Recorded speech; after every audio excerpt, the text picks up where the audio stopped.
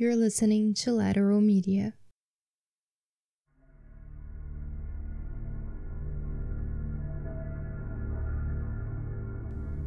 A heap of broken images where the sun beats and the dead tree gives no shelter, the cricket no relief, and the dry stone no sound of water. Only there is shadow under this red rock. Come in under the shadow of this red rock, and I will show you something different from either your shadow in the morning striding behind you, or your shadow at evening rising to meet you. I will show you fear in a handful of dust. T.S. Eliot, The Wastelands.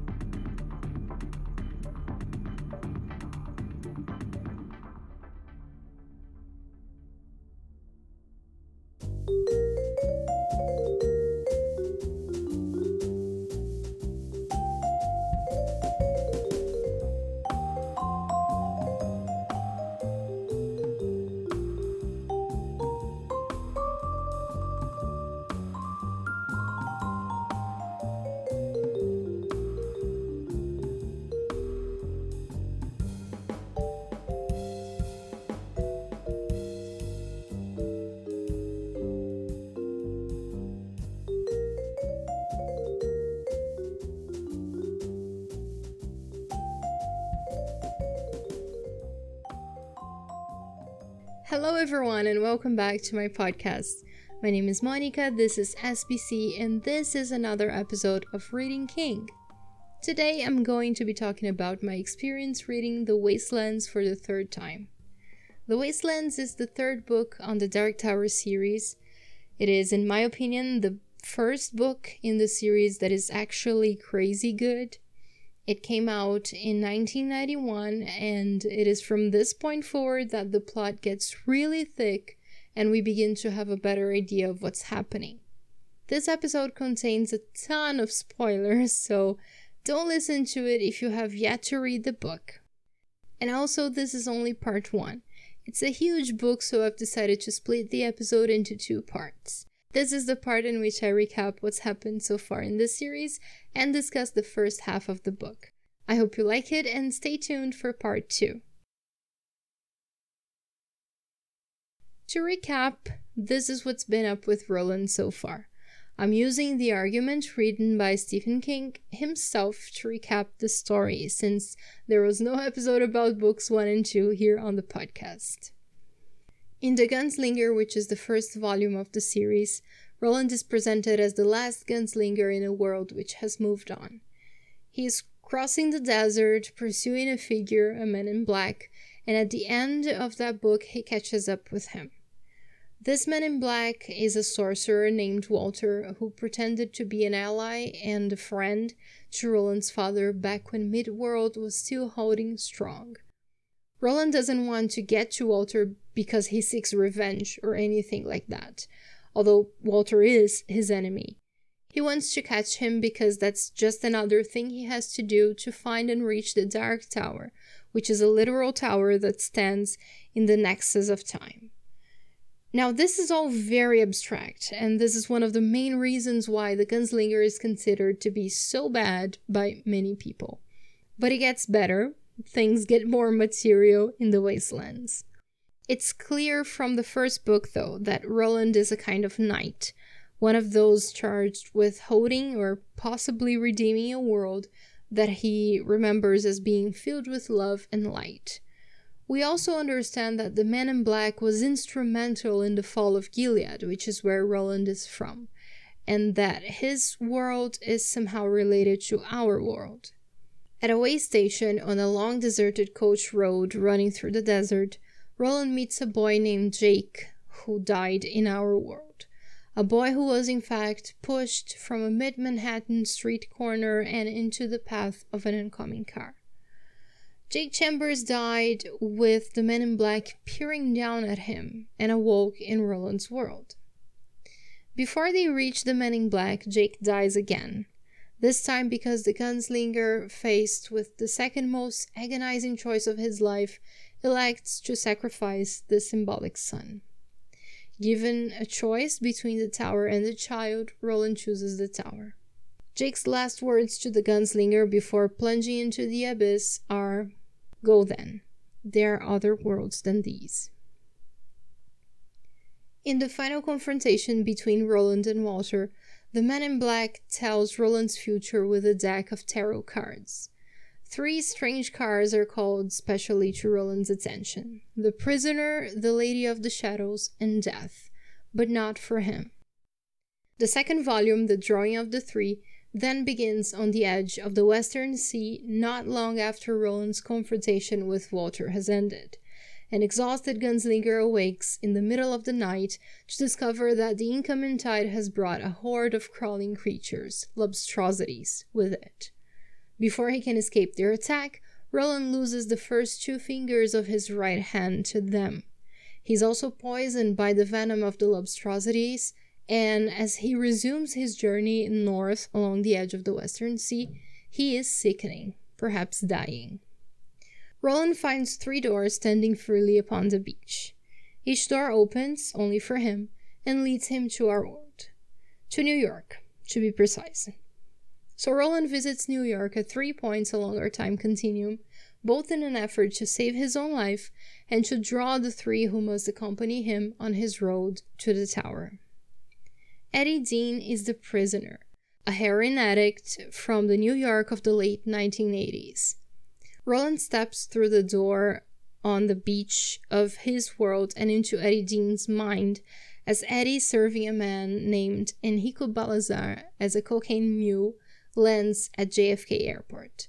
The whole scene reminds me of Charlie from Lost trying to get rid of the drugs he was carrying while in the plane. It's literally the same vibe. Roland helps Eddie out and manages to bring him an unlimited quantity of penicillin back to the beach. Eddie, a junkie who discovers he has been kidnapped to a world where there is no junk, is less than overjoyed to be there. The second door leads Roland to the Lady of the Shadows, actually 2 women in one body. This time Roland finds himself in the New York of the early 1960s, and face to face with a young black wheelchair-bound civil rights activist named Odetta Holmes. The woman hidden inside Odetta is the crafty and hate-filled Detta Walker. When this double woman is pulled into Roland's world, the results are volatile for Eddie and the rapidly sickening gunslinger.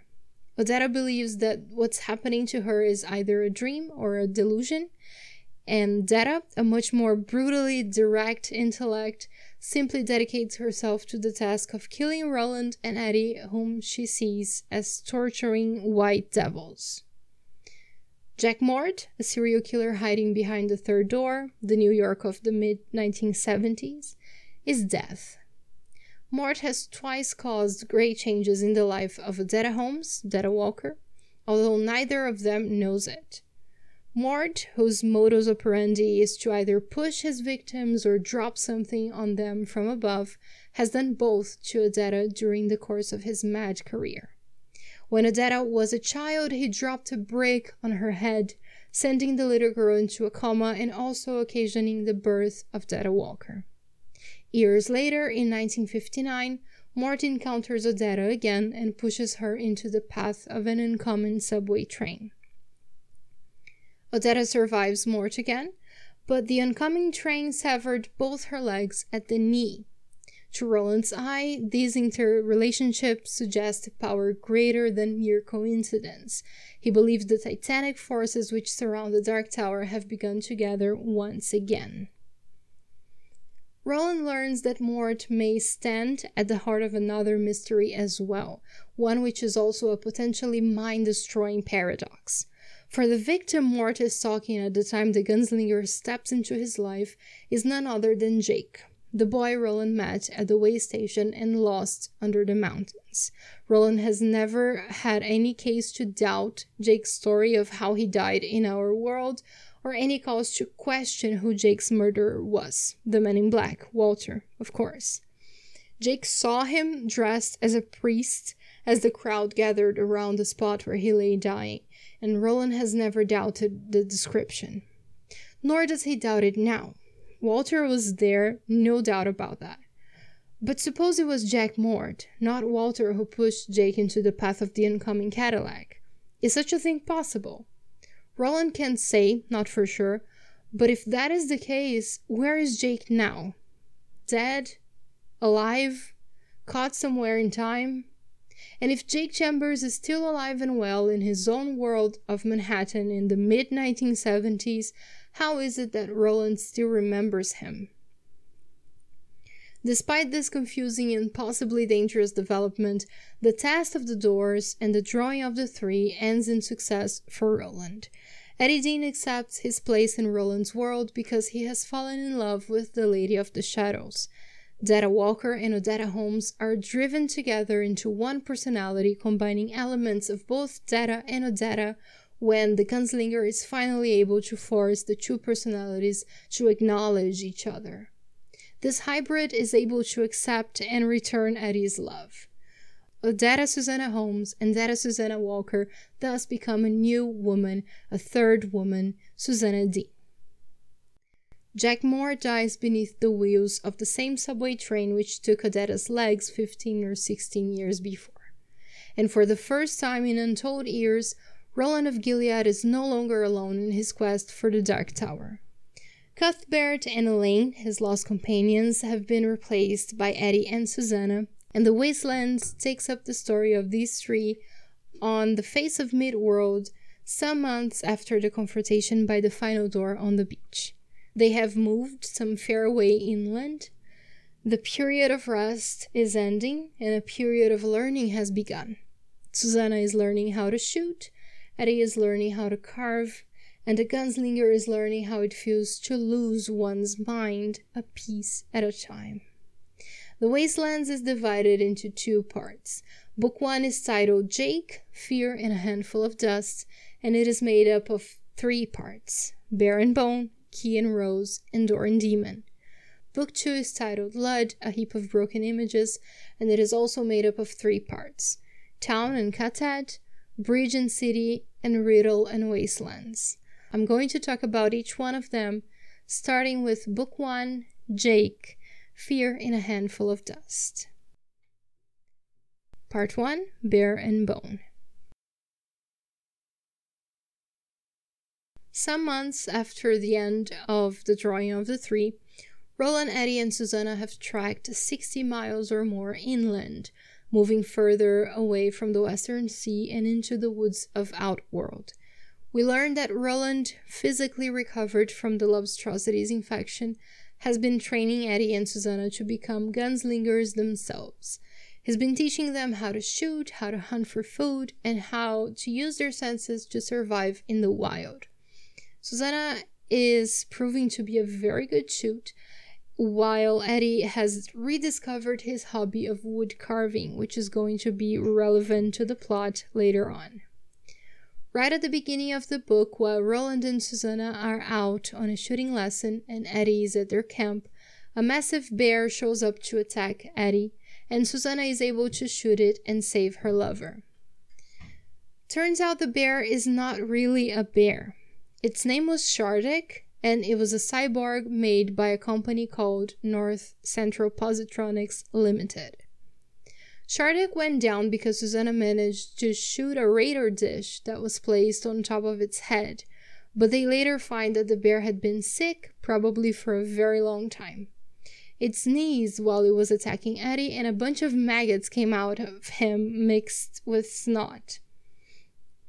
And they also see maggots inside of him later. It's pretty gruesome. But after Shardik is down, Roland decides to track the path of destruction the bear left when he was spurting toward their camp. His idea is to get to the place where Shardik lived and then move from there. Because Shardik is one of the 12 creatures of the beams. It protected its half of the turtle bear beam, and following the beam on a straight line toward the turtle means they are going to find the Dark Tower, which stands in the intersection of all the beams.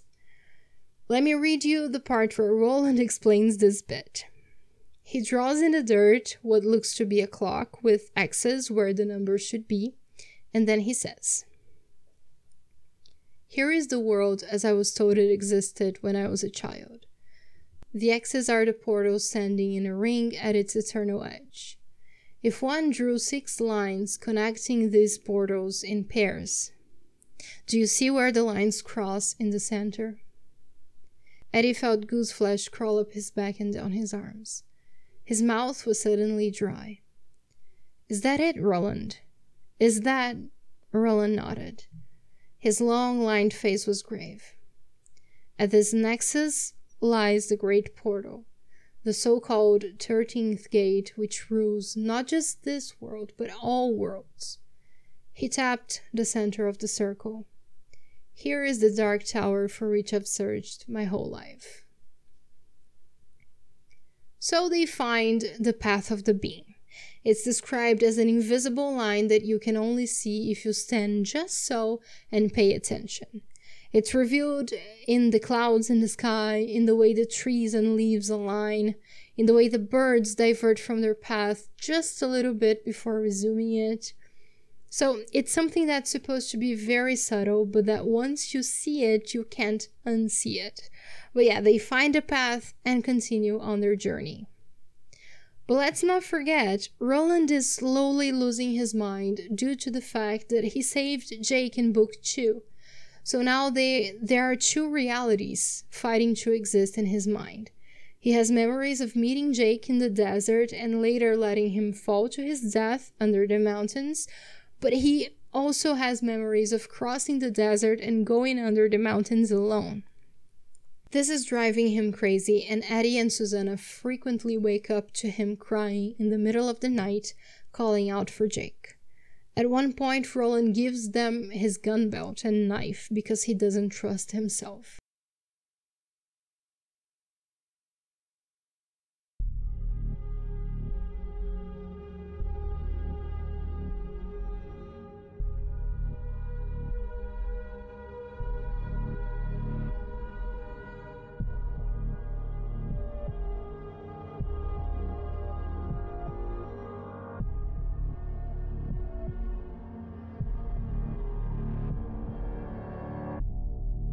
I have finally found my course.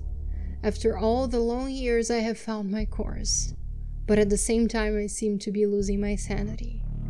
I can feel it crumbling away beneath my feet like a steep embankment which has been loosened by rain. This is my punishment for letting a boy who never existed fall to his death, and that is also gone.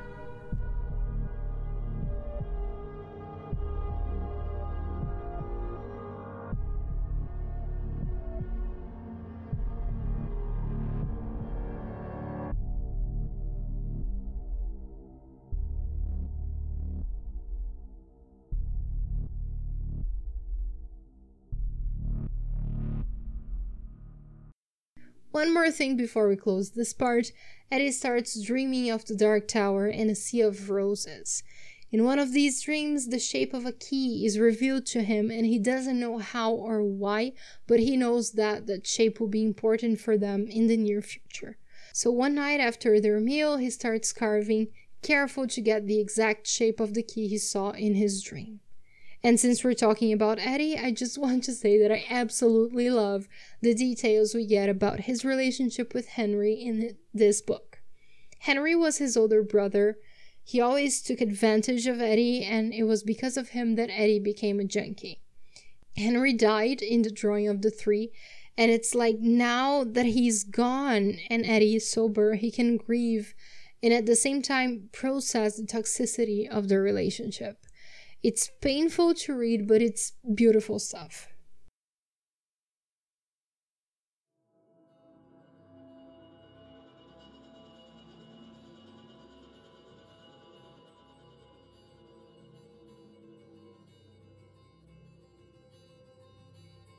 All is silent in the halls of the dead.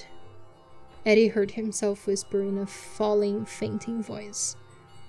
All is forgotten in the stone halls of the dead.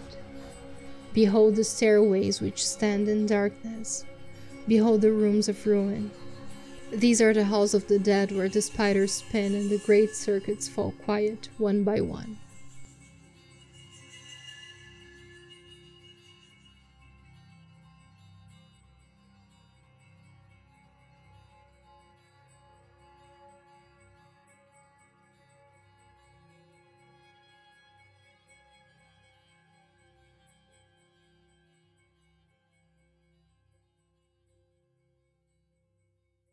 Part 2, Key and Rose.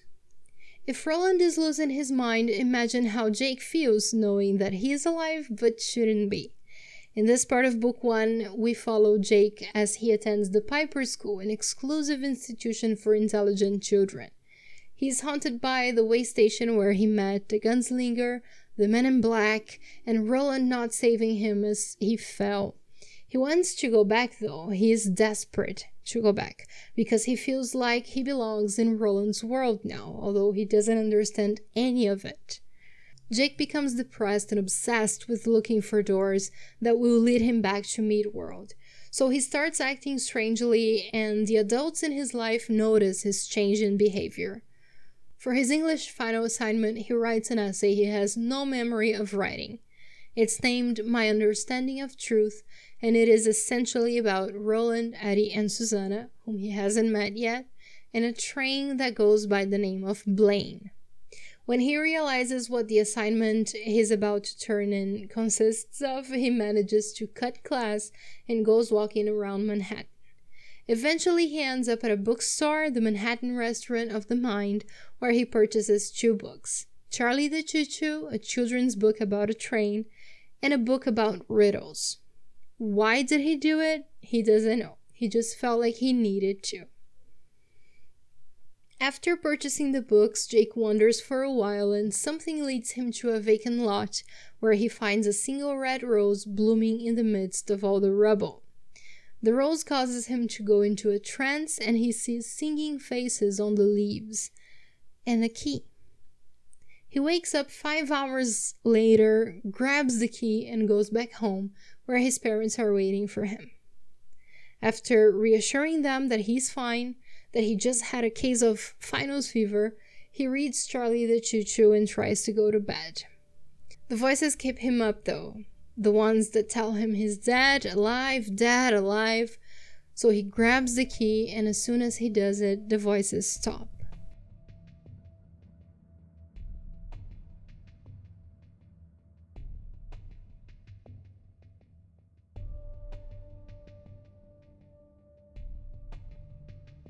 Tell him, he thought, with no idea who the thought was for.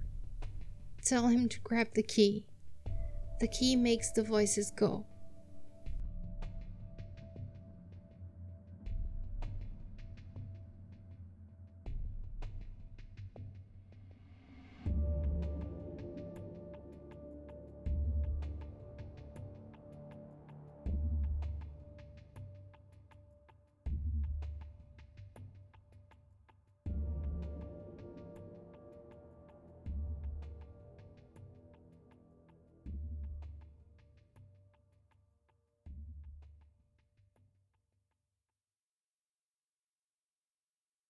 Part 3, Door and Demon. Eddie was almost asleep when a voice spoke clearly in his ear. Tell him to grab the key. The key makes the voices go. And that's how King makes it clear that Eddie and Jake are somehow connected. In Jake's dream, he finds himself on a basketball court in Brooklyn, and a teenager tells him to follow him to the portal that will help him cross over to the other world. When Jake wakes up, he gets his books, his father's gun, a box of shells, and instead of going to school, he goes to Brooklyn. He finds the teenager who he saw in his dream, that we know it's Eddie, and follows him to an abandoned haunted house on Dutch Hill. In Midworld, Eddie shows Roland the key that he's carved, and he tells him it's not finished, but that Roland can have it for now because it will help with the voices, as it does.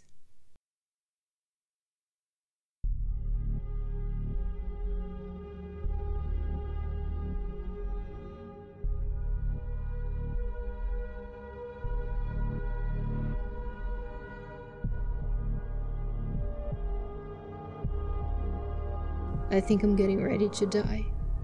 Roland looked at Eddie. The bright shine left his eyes, and now looking into them was like staring into a pair of deep, dark wells that seemed to have no bottom. Eddie shuddered, more because of that empty stare than because of what Roland had said. And do you know what I hope lies in the clearing where the path ends, Eddie? Roland, silence. Roland said. He exhaled a dusty sigh. Just silence. That will be enough. An end to this. He planted his fists against his temples, and Eddie thought, I've seen someone else do that, and not long ago. But who? Where?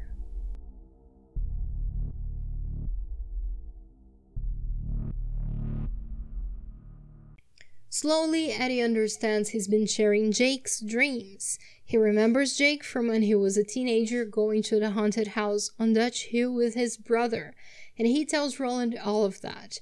But he's really nervous because he knows that Jake is trying to cross over, that house on Dutch Hill is the portal that will bring him to them.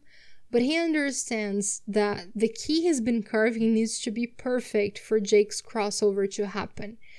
And he's doubting his work. As he puts it, the kid is trying to come back here, and if the key isn't done when he makes his move, or if it's done wrong, he's probably going to die.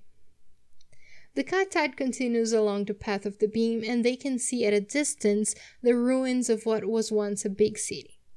Before they reach the city, though, they get to a circle of stones, similar to the one where an oracle almost killed Jake in Book 1. Eddie senses that this is the area where Jake will come through, and they start preparing for that. There is a monster between the doors, and to Jake it feels like it's the house itself. Indeed, once he enters the haunted house, it starts trying to kill him. And during an incredibly well-written action scene, Jake drops the key through a crack between two boards. Roland speaks to him in his mind, telling him that he can get it back, and he does. Meanwhile, the Oracle is raping Susanna, who is now Detta. So Roland knew the Oracle might attack them, and he told Susanna that it would use its main weapon, sex, against them. He told her, if it's a female, I'll take it, but if it's male, I'll need you to take one for the team. So Susanna summoned Detta because she was the most powerful personality against that situation. And yeah, the Oracle rapes Detta, which was not a very fun thing to read this time around. I have to be honest, it bothered me, but that's what happens. So Eddie creates their side of the door by drawing it on the ground, and him and Roland are now looking through the keyhole, encouraging Jake as he fights the house. At the last minute, Eddie realizes his key was indeed not finished, and there is a panicking moment during which he is able to correct it, and they pull Jake through to their side. Roland manages to toss the Oracle through the door, saving Susanna, and finally Jake is back to where he belongs.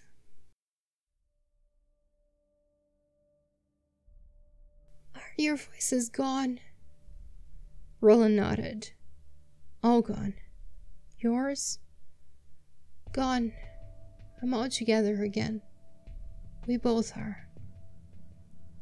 They looked at the same instant with the same impulse. As Roland swept Jake into his arms, the boy's unnatural self-possession broke and he began to cry. It was the exhausted, relieved weeping of a child who has been lost long, suffered much, and is finally safe again. As Roland's arm closed about his waist, Jake's own arm slipped about the gunslinger's neck and gripped like hoops of steel. I'll never leave you again, Roland said, and now his own tears came. I swear to you, on the names of all my fathers, I'll never leave you again. Yet his heart, that silent, watchful, lifelong prisoner of Ka, received the words of this promise not just with wonder, but with doubt.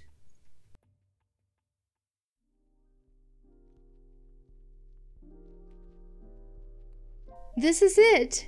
The drawing of Jake is my favorite action sequence Stephen King has written, and I love seeing Jake and Roland together again. If not for the Oracle rape, this first half of the book would have been perfect for me. But I had a great time, and we still have the second half of the book to talk about, so I'll see you again whenever part 2 is ready. Thank you for listening, thank you for following the podcast, and I'll see you next time. Bye!